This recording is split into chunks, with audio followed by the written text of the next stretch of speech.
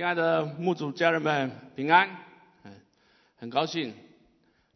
今天呢，我不是要来讲道，我更不是要说教，我是来跟我亲爱的家人们分享我这一段日子的一些心历路程我里面的一些领受，神给我的一些提醒，当然还包括一些教训。1个多月前台湾的一个同学啦，他就信息来跟我讲，他说他退休了，他从某某医学中心他退休了，那我就恭喜他，我说很好，你可以享安舒了你可以过个平静的生活宁静的日子你可以过个快乐的这个日子这样子因为他现在变成一个特约医师嘛，就不像平常那样还要带学生，还那么忙碌这样子。可是他回答我说，他现在都很晚才能睡觉，我说为什么呢？你这么安舒日子，难道什么事还需要那么晚才能睡觉？他说他必须等他太太睡完觉以后，我说那是怎么样呢？他说等他太太睡着之后，他才能够去享受那个平安、那个宁静、那个快乐。我不知道，我还有点纳闷，后来我终于懂了，我终于懂了。我就说，这个事情最近应该不是在我家里面，应该很久没有发生了啦，应该没有发生了因为在那个阶段呢，就是从居家之后呢，我们都在改变当中，从我们要转换系统到进入一个心腹的一个这样子挚爱的热情里面的挚爱的这个爱情里面的时候，我们都一直在转化，我们一直在改变。我也觉得我有时候改变，然后那个时候刚好也是我太太也在跟我分享，她说神给她在居家刚开始那几个月，她有一些开启，有一些提醒她说她觉得她眼睛中的一个鳞片好像剥落了她看人就不再跟以前一样，看事情也不再像以前一样了他是用耶稣的，他觉得他有用耶稣的眼光来看待人，看待一个事情。我才觉得说，对那个时候对，好像跟以前有唯一不同的地方就是在这里。因为有时候我们当然那个夫妻之间总是有些意见相左，或者是不一致的地方，我们总是会有一些这个小小的冲突那以往呢，就是当我们冲突的时候，我讲一句，他会更讲一句，他讲一句，我会多讲3句这样子可是那一段时间我发现没有，当我多讲一句的时候，我太太真的是很安静，就安静下来，她就这样子看着我，不然就不讲话了。那你就知道那个她不讲话，我就没话讲了因为找不到一个反击点，就没有办法去讲。我就发现，她改变了，她的改变也带来我的改变，我就没有在那么样子的一直在血气里面，也没有在一直要把讲理的这里面那其实家里就是蛮平和的这样子，所以我不需要等我太太睡着的时候我才去享受那宁静，常常我就可以享受这样宁静，我就可以享受这快乐，我们就可以转移话题然后跟孩子之间我们的关系也是就是越来越好，因为从他这边也学到了这一点所以呢那个时候呢，我觉得我就是安慰我同学，但是我感觉到我是一个很幸福的人因为我太太的改变，我也改变，我们大家都改变那其实有一天我在想说，其实我太太她的改变是不是因为她想要得到那个宁静因为我如果多讲3句的话，她就不安宁了，所以她就不讲了Anyway， 就是那个时候呢，我觉得我是在充满一个快乐的里面，而且刚好就是马上就是内在生活响应那我们的主题就是说在困境中的翻转，我真的是那个时候带着很大的期待，很大的盼望，因为我总觉得说我已经准备好了 ，I'm ready， 我准备好了，我从翻转我从那个改换系统到极力的去追求对那个良人的爱情，我这些都好，都觉得很棒，我都觉得我已经有调整了，我的家也在改变中，所以我就很积极的在准备的这个特会的这个行政事工里面的时候，我还是带着很大的期盼说翻转了，不但要翻转，我还要起飞了。啊，最近瘦了一点，我觉得我应该可以飞得起来。我那时候就是这么想，啊，就是有这样子的一个很兴奋的一个感觉。虽然即使在忙碌在这个的服事当中，忙碌在这个一些行政的事务里面，但是我觉得我那个时候是带着一个很大的盼望跟憧憬。可是呢，特会过了，我期待的起飞我感受不到，我并没有感受到说我好像我可以起飞的那种感觉，我反而陷入到一种莫名的一个低沉里面，因为特会后还是有很多事情要做嘛，我们很多事要跟进这样子。即便我带着我太太出去稍微休息一下，小小的度个小假，但是我还是在忙碌当中，我还是在整天接着电话，然后去的地方那个信号又很差啊，讲话就越来越大声，就变成这样子，不然就听不到啊。常常要就是一件事情就要讲很久，花很久。我其实还是在忙碌当中，我觉得我没有那个准备好可以起飞的那个，更不要说已经起飞了这种感觉。好，很快就是这样的过去，我陷到一个低沉、一个低落的里面，我也不知道为什么。连续有几周，其实我是活在一个随处在跟人道歉的一个情境当中。为什么呢？因为就像我刚刚讲了，我很多东西又回来了。我在一个线上的 meeting 上，我跟另外一个领袖，我没有办法用一个尊荣的态度来对他。我很多事情我又想要去争一个是非，争一个清白，想要把它弄清楚。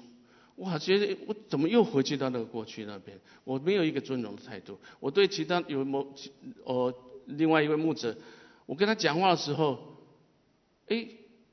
我觉得我没有怎么样，我只是告诉你一个事实。可是事后，我从我太太那边得知，她说她认为我对她凶。我其实那个时候就是就是心里有点不是很舒服。我说我没有，我真的没有。可是我也知道，我讲话的那个口气，讲话那个音量，好像又回到我以前那个时候了。以前那个样子就让人家觉得说，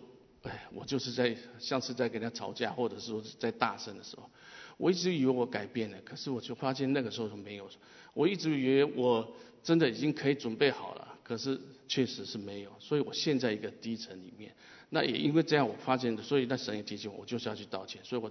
就好几个人，我就要去跟他道歉，去道歉，过得实在很不舒服。我一直在问神说，到底是为什么？可是我没有一个解答。所以连续有2-3个礼拜，当我看到很多见证的时候，我收集这些见证，我觉得人家可以从这个特会里面，他可以领受到这些，我却没有那种兴奋的感觉，没有那种特殊的感觉。录制的过程我也都参与了，我都听过了，为什么我听到的跟他听到的怎么会有这么大的差别？江牧师他访谈里面讲出来的那些见证，他那些短短的短讲，他那些提醒，为什么他可以有这么深的领受，我却完全几乎没有？或者是总觉得说，我已经听过了，就听过了，就是这样。我那时候一直在期待的是，就是想到我要起飞了嘛，所以呢，即使说我再回去听，我觉得我还是没有很深的那个抓我心的那种感觉。那1个多礼拜前，有一天晚上，那个神对我说了一件事情，就是在读经的时候，我就读到路加福音12章20跟21节。神却对他说：“无知的人啊，今夜必要你的灵魂，你所预备的要归谁呢？凡为自己积财，在神面前却不富足的，也是这样。”好，谢谢。这段经文其实他就是有个人就请那个耶稣来，就是帮他跟他的兄弟分财产嘛。耶稣说：“我怎么是？”耶稣就拒绝他嘛。我岂是这个做财产上断事的官断事的官？因为我们知道耶稣他所关心的是什么？是人的生命嘛，他怎么会是在乎这些财产？所以耶稣就做了一个比喻，他说有一个财主，他很有钱田产丰盛这样子。那他田产丰盛就多到无处可容了那个感觉，所以他就说，那我怎么办呢？我这田产放哪里去？所以他就把他的仓房拆了，就盖一个更大的，就把这些食物财产都放在里面，然后他就很高兴的对着他的灵魂说：哎呀，你可以安安逸逸的，快快乐乐的吃喝，快快乐乐的吃喝这样子。所以呢，那个耶稣就是说，就给他一个提醒，就是说你这无知的人呐，今夜必要你的灵魂呐，你所预备的要归于谁？这样。我那时候读到这个的时候，其实刚开始我没有特别的感觉，也没什么特别的警醒。我想我也没有财产，对不对？我们不需要去预备那我就觉得就是这样子吧。我领受的就是 OK 好，我们不应该这样子为自己积财这样。可是那天晚上我确实真的是没有办法入睡辗转反侧，没有办法入眠。我一直就想说，到底这句话是什么意思？可是我就抓不出一个重点，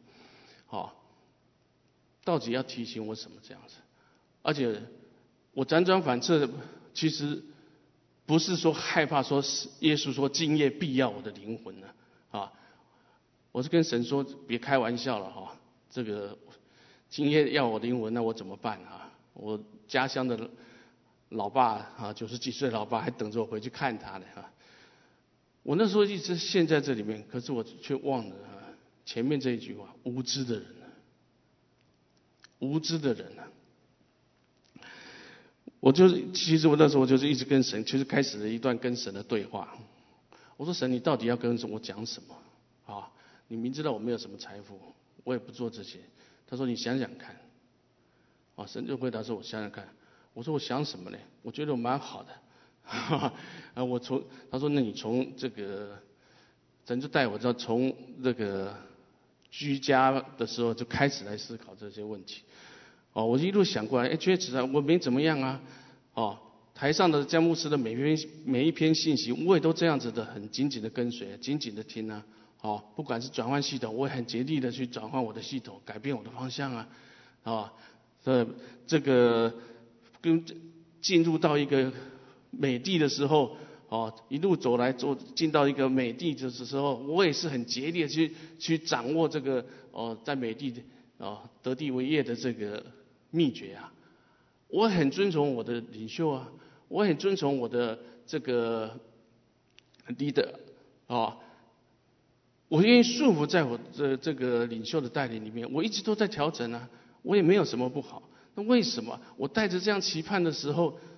可是我得到的却是别人都在很兴奋的时候，我却是一个低落的一个领受，一个低落的感觉这样子，我还是不懂。神就叫我你再想想看，你再想想看。我说我真的想不出来了。后来神说特会前我跟你说了什么？我说特会前你要跟我说什么？后来呢，我就去翻我那个笔记，我才想到，我才看到，就是特会前那我们一个特会前的一个小小的服事，就是有位牧师有位师母来服侍我们，在那里面呢，被服侍的时候，我就看到看到了那个我当初写的当初提到的，就是说好，那一天晚上，那个牧师告诉我，他说圣灵要大大的充满你，在这个特会里面，圣灵要激起神记得你当初对他的激情，神记得当初我对他的那个激情，在这个特会里面，神要再一次恢复你对他的激情，要再次把我这个激情唤醒起来。我就回想那一天到底我记下这几句话的时候，我有什么特别领受？我发现并没有。我觉得我是对我也曾经热情，我确实是很激情过。然后我其实那时候就是刚刚跟各位讲的，我带着一个期盼，希望进到一个新的境界里面新的一个纪元里面那时候讲吧，我唯一记得就是要进到一个新纪元里面，所以我觉得我就是很期盼，我想要进到那个里面去。所以那个时候，我觉得我就是啊，我难道还不够热情吗？我难道还不够激情吗？但是我却忽略到了，我只记得在我的笔记上，其实刚开始那一天晚上，神跟我对话的时候，我根本忘记了他有讲过这个东西。我忘记了他有跟我讲过这个事情，所以其实我一个整个特会的过程前前后后，我其实陷在一个什么，一个做事的里面，我只是积极，然后我带着自以为是的心，我觉得我可以了，我可以去起飞了，我可以起飞了，我就很难过说神啊，那怎么样呢？可是我真的是很落实的在操练呢，难道你没有看到吗？难道你没有看到吗？对你的那个爱的那个渴望，我也一直在调整当中，我也是想要在追求当中，可是为什么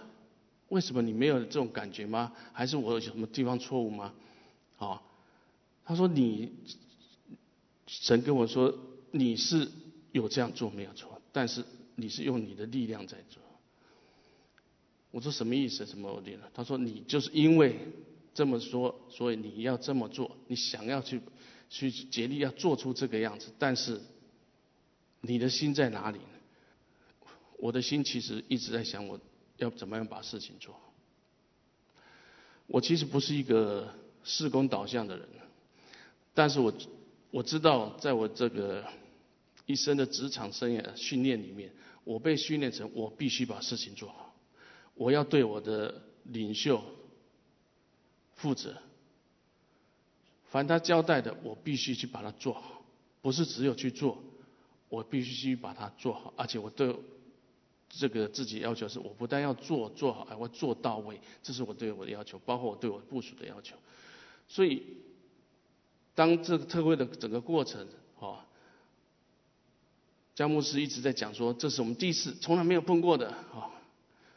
我更是自我提醒，对，我们没有碰过的，我更是要把它做好，我不能有任何的差错，我不能让这个第一次就毁在我手里，就这样子。所以我的心其实是放在事工上，我以为我把事情做好就是对我阿爸天父的爱，我是在回馈他。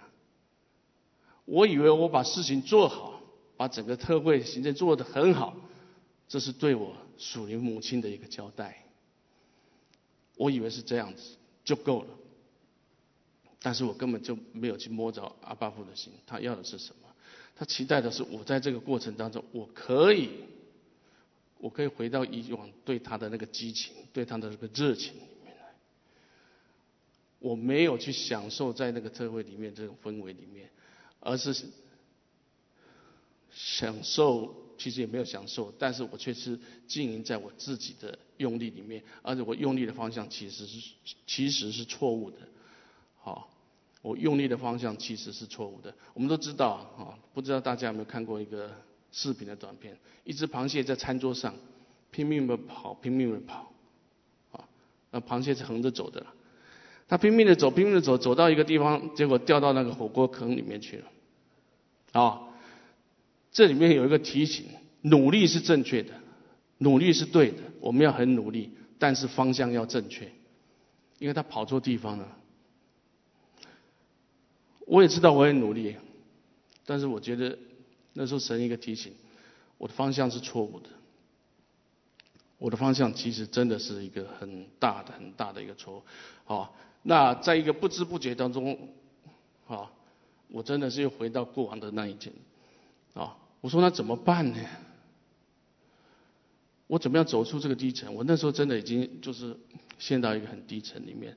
我说我也不想再这样子的我不只是跟我的同工有这样子的一个不尊荣的，其实我对我的孩子也是有时候也是这样子，又回到以前那个样子。我女儿对我的一片心意，我却没有去把它了解清楚，我就一个在血气里面就来回应她，即便说我马上就止住了，可是我知道我对她已经造成了又是一个伤害。所以我呢，事情结束，我又赶快去抱她，又要去跟她道歉，这样子。我不是不愿意道歉，我很愿意。如果我是错，我真的错，可是我不想再活在这个到处去道歉的位置，因为我自己又回到过去这种光景里面。所以那几天我就一直在问神说，我怎么办？我也很想就从这边这个框架里面跳脱出来，从这个黑盒子里面跳脱出来这样子。可是就又几天，我就神就没有再跟我有任何的开启。直到那个前几天吧，应该是上礼拜大概是江牧师他分享他的信息，上礼拜的信息的时候，他最后就是其实他在提醒我们说，我们要起来，怎么样？与神一同掌权，对不对？我那时候想对，好啊，我就不要再那么沉迷了，我应该要起来了，我应该起来跟神一同掌权了。对呀，当然了，这个讲很久了嘛，我们本来就是要跟神一同掌权了，所以要起来。可是我那个时候在那个低谷里面的时候呢，我即使起来，可是我觉得我用意志力我还是做不到，我真的是没有办法去做到。我说神呢，到底又是怎么了啦？我该翻的也翻了，虽然飞不起来，但是我觉得我有改了，可是你为什么当我想要起来的时候，我那个动力还是很缺乏？就有一天，我就在翻我的那些资料的时候，神又用一句话来提醒我，在何西阿书7章8节上，以法莲与列邦人掺杂，以法莲是没有翻过的饼。以法莲与列邦掺杂，对吧？掺杂和在一起嘛，以法莲是没有翻过的饼。我就看到这个没有翻过的饼，我说神啊，真的我没有翻，我搞了半天我没有翻，你知道吗？在特会的时候，之前我很期待，而且我说我一定要翻180度，我不能翻360度，因为360度又回去了，所以我只能翻180度。所以180度方向正确，我不要像那只螃蟹，我方向正确，我就要起飞了。可是神就告诉我，我根本没有翻过，我根本就没有翻过，我是个掺杂的饼，没有翻过。我们知道那时候不是像现在在美国都是有那个烤箱嘛，炉子一放进去你也不用翻了，温度调好，时间调好，这个饼就好了。可是那时候，对不对？就像我们年轻的时候在烤肉或干嘛的时候，你必须要去翻它，你不翻它，它一面就焦掉了，另外一面怎么样？是生的，另外一面是生的。以法莲就是北国最大的一族嘛，它掺杂了这个与列邦的掺杂。我刚开始没有看懂这句话。掺杂，对，他们就是掺杂嘛，他们陷到一个光景当中了，因为他们在耶罗波安2世就是将近40年的一个繁华的里面，他们已经怎么样？骄傲了，他们已经骄傲了，那种自信心已经爆表了，你知道吗？我觉得他们那时候已经自信心爆表，以为可以靠着自己怎么样？靠着自己的能力可以来复兴，可以来崛起这样子。但是我想神不是提醒我这个历史。他是告诉我，我是一个没有翻过的饼，我其实还陷在过里面，我其实还陷在里面，而且这个再提醒我，以法莲、北国、以色列到底是怎么回事？原来骄傲还在他们里面，他们太自以为是了，自信心太过自信，太过自以为是，骄傲还藏在那里面。我说神啊，对啊，我以为我翻过了。我以为我已经翻了，我以为我改变了，但是其实我还没有彻底的被完成，我还是陷在那里面。尤其最不能让我自己满意的是，我还是陷在那个事工、那个做事情的里面。我好像那真的就是我那时候的光景。我把事情要做，一直在想要怎么做。特会期间，我天天就是在数算的人数，就看着人数，盯着我的同工，告诉我这样哪个表要怎么样，哪个什么事情要怎么样。我一直在做那边，好像就是像没有翻过的饼，这边烤焦了。我事情做到，我真的很疲倦的，很疲倦的这种感觉，好像这个整个这个都陷在那个里面。可是另外一面，我想要追求，我想要渴望的这块，完全等于是生的。几乎没有，就几乎都没有了。神就真的是提醒我啊，我在乎的是什么？我是很努力，在回到前面那句话的时候，我说我很用力，是你很用力，但是你用力的方向是错误的，而且不是靠着你用力，不是靠着你用力。其实，在神的里面，我们是可以怎么样归回安息的，对不对？问题是在乎我们自己，我确实不愿意，我禁之不肯，所以以至于我一直陷在我自己的一个囚牢里面。那我觉得我认为我这样做就是对得起我的属灵母亲，我这样做就是对我阿爸天父的一个交代。我相信我这样做是正确的，即便我就算不是一个这样导向的人，我还是把我的心思意念大部分的时间是放在这里面的。那当这个神告诉我是没有翻过的饼的时候，我真的是十分憔悴的，真的是很沮丧。但是我很感谢神，他真的提醒我，我马上就想到，既然江牧师讲到我们要起来跟神一起来掌权，我觉得对，我就要起来。怎么样让跟神一同来同掌王权？我记得以前提过，其实就是我们要先被神在我们里面来掌权，神要先在我里面来掌权，掌王权，我才能够怎么样跟着神一起来掌权。那我觉得我以前也有啊，我不都会是吗？来这边操练的谦卑啊、顺服，不是也操练很久了吗？我觉得都有可是为什么还是不够？因为我总是顺服在我以为我方便的、我可以接受的那一块里面，但是我并没有全然的去顺服我的属灵权柄，我没有全然去顺服我的神，因为他要我在这个特会里面怎么样的回到过往对他这个激情、对他这个热情的里面的时候，我轻忽了，我只在乎我要做什么，我只在乎我要把我手中的工作好好做好，我只在乎我怎么样把事情做得圆满。我认为这就是我对他的一个交代。上礼拜天的这个信息虽然我在美国我不谈政治，但是这里面给我一个很深很深的提醒，我们是真的是要跟神一同来掌权，而且跟神一同掌权，前提是我要先让神在我里面来掌权。那神，我说好啊，那我愿意啊，神你再告诉我什么？神就让我再回想到因为这一阵子我们都一直在看，江牧师一直在教导我们，就是要看这个在活在遮盖之下这本书。在这本书里面我其实前面也看过几遍，那我觉得对啊，就从头到尾就讲2个字，顺服嘛，这也没什么那这个礼拜天结束后，再次提醒我再去把它翻一翻的时候，我觉得当初我在这做的笔记里面又提醒了我一个，我要去顺服我的权柄顺服我的权柄，其实它是有前提的，你要真认识它。我想这个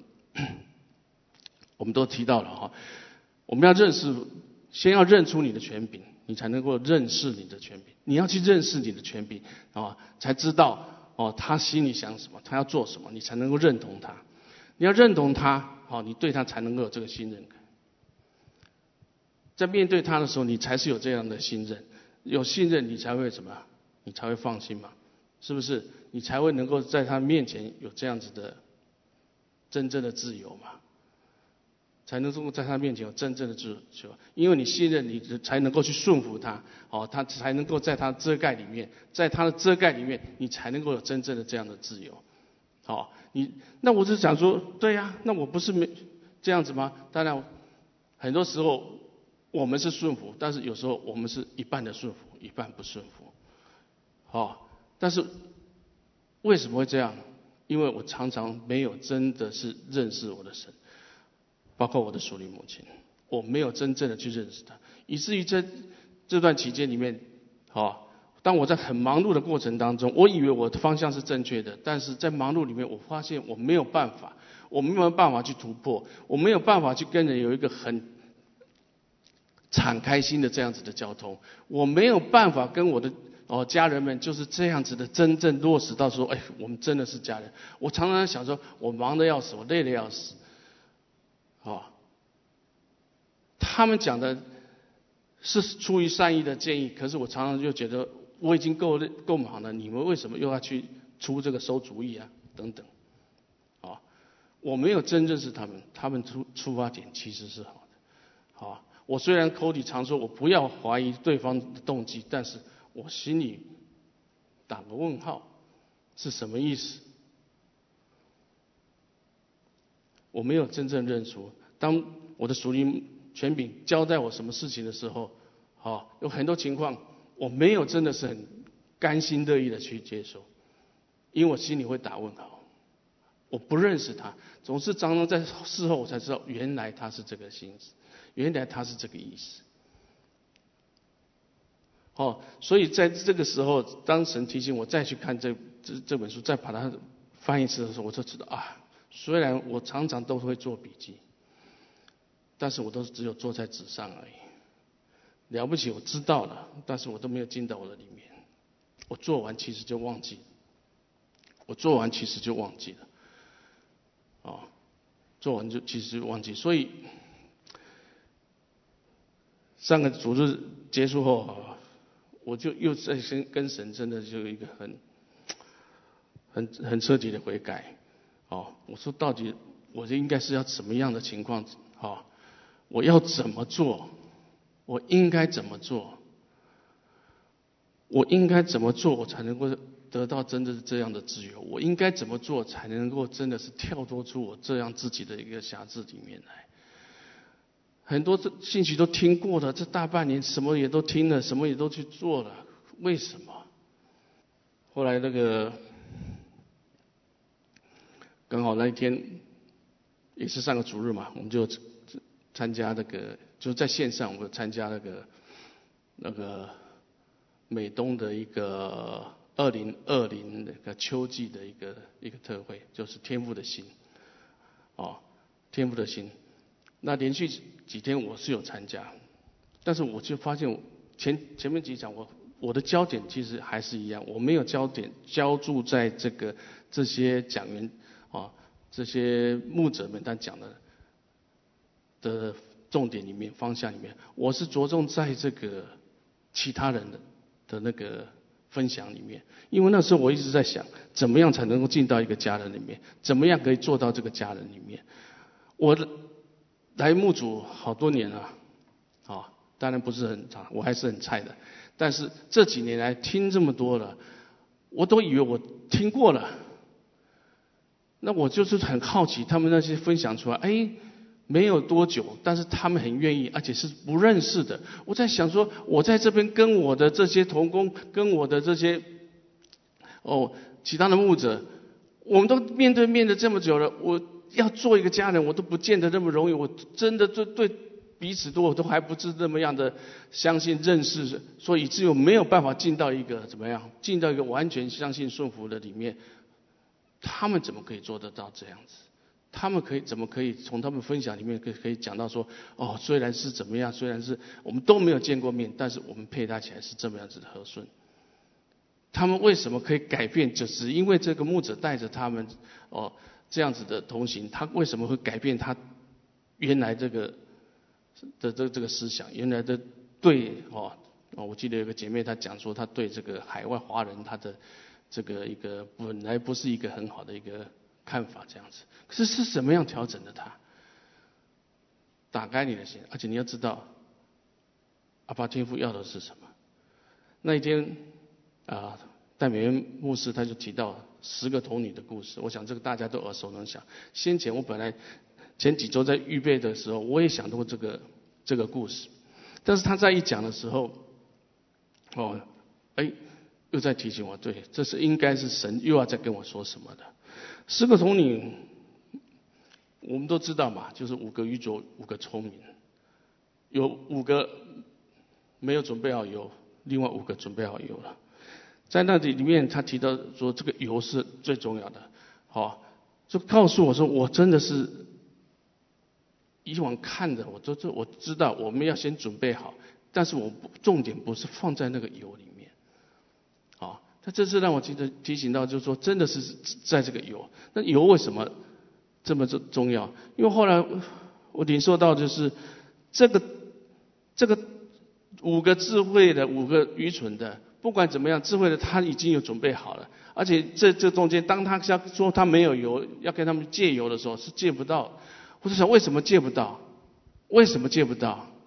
这个油是什么？这个油就是你跟阿爸天父之间的关系啊，你跟他的同在的这个里面，这个是没有人可以借的，也借不了你的，这是你自己要去跟阿爸父有这样子的连结的。我们常常只是在乎说，我有油，我的灯需要油，我的灯要照亮。我觉得那个时候给我的提醒就是，对，我就是只在乎我的灯可以照得多亮，我却是没有去做一个很准备的。我认为我有聪明，我都会预备好，但是另外一个提醒是，最后我还是睡着了，不是吗？第3种人就是那个告诉这10个童女说新郎到了的这个人。我才知道说神在另外一个提醒，我只在乎我要做什么，我只在乎我事工可以发挥出多少的果效出来，但是我没有去在乎我跟阿爸父之间的关系，我没有去在乎他的心。其实我不是那个聪明的人，我不是，就像回到刚刚那个路加福音讲的，我是无知的人，我真的是个无知的人，我也不是一个警醒的人，所以我一直陷在我自己的一个自以为是的观感里面。我觉得这几段经文真的是一个一个就是在打到我的里面来。好，我像以法莲那样子的骄傲，像我以法莲这样子的自以为是，自信心爆满，错了，离了神我什么都不是。我像那5个那个愚昧的这个童女一样，我只是去看热闹，我只是去看这喜宴的热闹，但是我确实没有去把这准备好。我以为我准备了，我以为我灯台带的了，够了，不够。神要的是一个惊喜的心，所以在这个特会里面，我以为我可以做很好，我可以把这个东西都准备得好，我锅碗瓢盆都准备好了。但神说这不是他要的，他要的是我的心，我这个热情可以再回来，他要的是我可以进到他的里面，他要的是我可以去体贴到他的心。但我都以为那些见证我都听过了，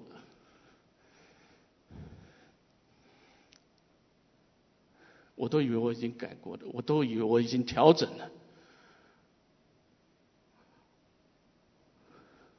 或许是，但是当我一松懈的时候，就像那愚昧的5个童女一样，一松懈的时候，不是愚昧的5个，那10个童女一样，一松懈的时候，新郎就来了。很多时候我可能就来不及了，在这次里面，我确实是来不及了，因为我的无知，我的愚昧，以至于我特会后，我真的没有达到我预期的，我没有享受到神为我预备的这个宴席。我不但没有享受到，我反而落入到一个低沉，甚至回到过往的里面去。这个是我这段期间的这个过程。我很感谢神，因为这个借着这一个一个的对我的提醒，真的是让我真的是在自以为是里面我真的是觉醒过来，我真的是觉醒过来。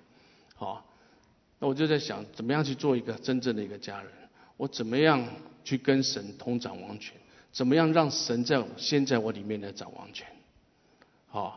那我们那个有段经文就是在路加福音第9章23节这边。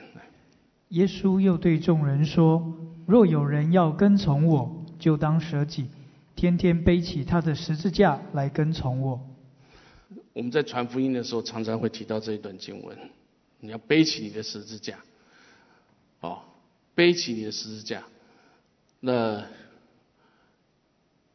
以往我也只在乎说我要背起我的十字架，所以好吧，我就常常是这样，我只着重在这一块。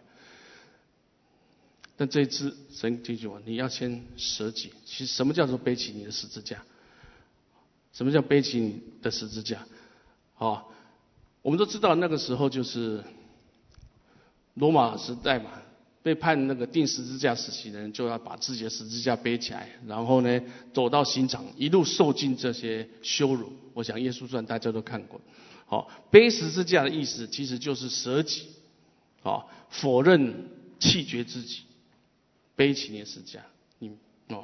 要放下你的自己，完全没有你自己。所以当我说，当我在看到这个经文，他说是要舍己，要跟从他，要舍己。所以我今天要跟神一同掌完全，我先要神来在我里面掌完全。那我怎么样来让神在我里面做主？我当然就是要放下我自己，我都知道啊，可是我没有完完全全真的做到这样的舍己里面。我觉得在这个光景里面又提醒我，就是因为这样，神的国常常最大的拦阻不是来自撒旦，不是来自于环境，是来自于自己。我觉得是神的国没有在我里面来成型，神的旨意没有在我里面来成型，真的是不是仇敌的错？当然仇敌不是对的，只是说我没有这种牵强的理由，是我自己。特会后我的低落不是因为事情多，不是我的家人们不帮我，不是我的家人们不理解我，是因为我自己，我没有完全的舍己，我在乎的方向不是神所要在乎的。以至于真的是没有办法达到自己期望了。神已经告诉我了，你要恢复起对他的热情来，但是我没有，我只是在乎我的事工。我只是在乎的事工。那做这个对无己舍己是，我觉得我那时候还有一个想法，说我这样做难道也不是就是为你啊？我当时出发点也没错啊。其实真的是错的。自己是包括是好的自己跟坏的自己，其实我们都是怎么样？对神的心意都是个拦阻。我自以为是好，或者是我坏，我本来就很坏，但就是在活在自己里面，对神国的一个成型都是一个拦阻，都是一个拦阻。神国的权柄没有办法施行在我们身上，神没有办法在我里面来掌权的时候，我怎么能够跟他一同来掌权？我怎么能够跟他一同来掌权？所以我真的是这些经文这么耳熟能详，可是为什么我这个时候才真正了解？我真的是要先舍己。什么叫做背起十字架？就是要彻底的、完全的，就是舍掉我们自己这样的。其实我们都知道嘛，跟从主的我们就是要被他磨嘛，不就是这样子吗？基督徒我们就是要成为一个小基督，跟他磨。但是被他磨不是靠着自己。我以为可以靠着自己走下去，我以为我这些内在生活的操练，我可以靠着自己这样的做得很好，我甚至可以讲很多里面的道理。可是当地震一来的时候，我那个自以为不可震动的国马上又瓦解了，就是这样子。就是这样子，我才发现说没有人可以凭着自己走下去。在跟从主的道路里面，我们只有跟着他，只有在他的同在里面，在他的同在里面。所以整个神的心意，他就是要把我们磨成像他。在磨塑的过程里面，我们能够得胜了，才能够不负阿爸天父他的这个期望，在神永生的这个国度里面才能够跟他一同来掌权。他才能够在我们里面的掌权，我们也才能够跟他一同来掌权，跟他一同来掌权。前一阵子就是江牧师也分享到，先前蒙恩传道做一个很好的整理，就是我们进入到美地。那我们知道美地是一个安歇的地方，是一个安息的地方，一个美好的永远盼望的地方。进入美地，我们要过一个很安舒的一个生活。其实圣经也告诉我，进入美地是过一个得胜的一个什么？一个得胜的生活。好，那一个得胜的生活意味着我们就是要开始进入征战，没错吧？好，所以其实当神应许亚伯拉罕的时候，美地还不在他们手上，不是吗？迦南地还在外邦人手里。即便是约书亚带着以色列人进去了，他们就是开始一连串的这个征战。好，当约书亚这为12支派来分地的时候，许多地还是未得之地啊，许多地还是未得之地啊。江牧师告诉我们，我们进到美地，我们得地为业的秘诀，我们都要掌握这个秘诀，但不是说就是在那边只是背就说我要怎么样去掌握这个秘诀。秘诀是用来征战的，就是用来征战的。所以我很感谢神，就是在这个过程，尤其是最后这个礼拜里面，神借着几个这样的经文，神借着他的话，神借着江牧师的这个提醒，神借着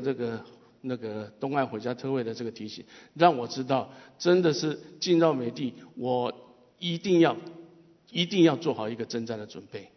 做好一个征战的准备。在我以前职场上的时候，我最喜欢一段经文，那个叫做我要追赶我的仇敌，并且要追上他们，不将他们灭绝，我绝不归回。在诗篇里面，我那时候我充满了斗志，我充满了这个义气，我要追赶我的仇敌，而且要怎么样追上他们不将他们灭绝，我绝对不归回。OK， 好，没有错啊。但是那时候我的仇敌是谁？除了我以外，都是我的仇敌啊。我那时候在职场上就是想着要增进啊，竞争啊，我要往上爬呀。那这一次神在告诉我，你的仇敌是我自己。进到美地，我们真的是要征战。我们要过得胜的日子，我们需要起来征战。我们要征战，你要看清楚你的敌人是谁，那就是我自己。当我们一直说我们跟着神，我总以为是的时候，我以为居家的大半年3-4个月，我已经在调整了，我已经在改变了。可是当特会那段期间，我把我的重心放在我手中所做的事情，我忽略了我跟神的关系，我总以为没关系的。可是这个时候，神又在告诉我，我很快要堕入仇敌的手中了，老我又起来了。所以我们觉得说我们对神很好，我们很爱神啊，可是我也跟神连接着啊，可是一个不小心的时候又起来了。这就是一个提醒。我希望我的这个一个经历可以给家人们一个提醒，就是我们进到美地，我们需要起来征战，我们需要起来对付，我们要跟神之间有这样子的神秘的关系。就像这12个童女的故事，我们不但要真的是准备好我们的油，就是我们跟神之间的关系，我们持续连接我们跟神之间的关系，跟神的同在，我们也要做一个警醒的人，以至于新郎来的时候，我们还是醒着的。好，这就是我这个提醒。好，我们来做一个祷告。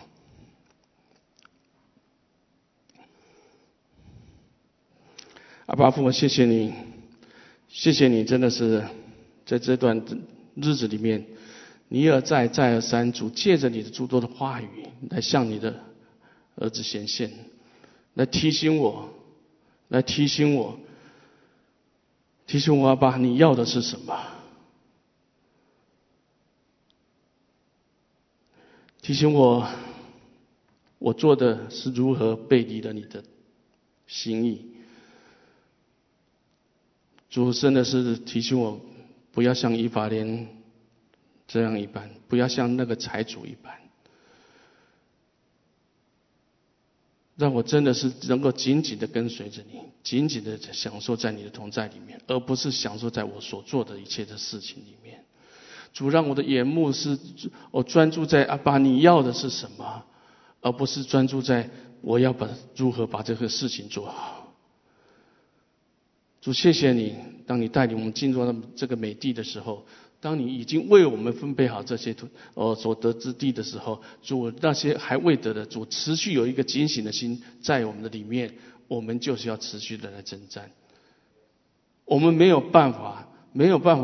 这个一时的一时的这样子的疏忽，一时的怠惰。主，持续将这个样的警醒心放在我们的里面。主，我们知道时候不多了，主，但我们也不知道新郎什么时候要来，给我们这样一颗警醒的心，而且是我们预备好的。主，就是我们把这个有是预备好的，我们渴慕的是持续在你的里面，而不在乎的是这个灯会照得多亮。主，谢谢你，谢谢你，愿你今天在孩子身上所说的一切，所做的一切，主也能够进到每个人里面，以至于让我们知道，在这个季节，阿爸，我们要在乎的是什么？我们要如何来摸着你的心意？我们要如何让你的心得满足？主，谢谢你，垂听你儿女的祷告，奉耶稣基督的名求，阿们。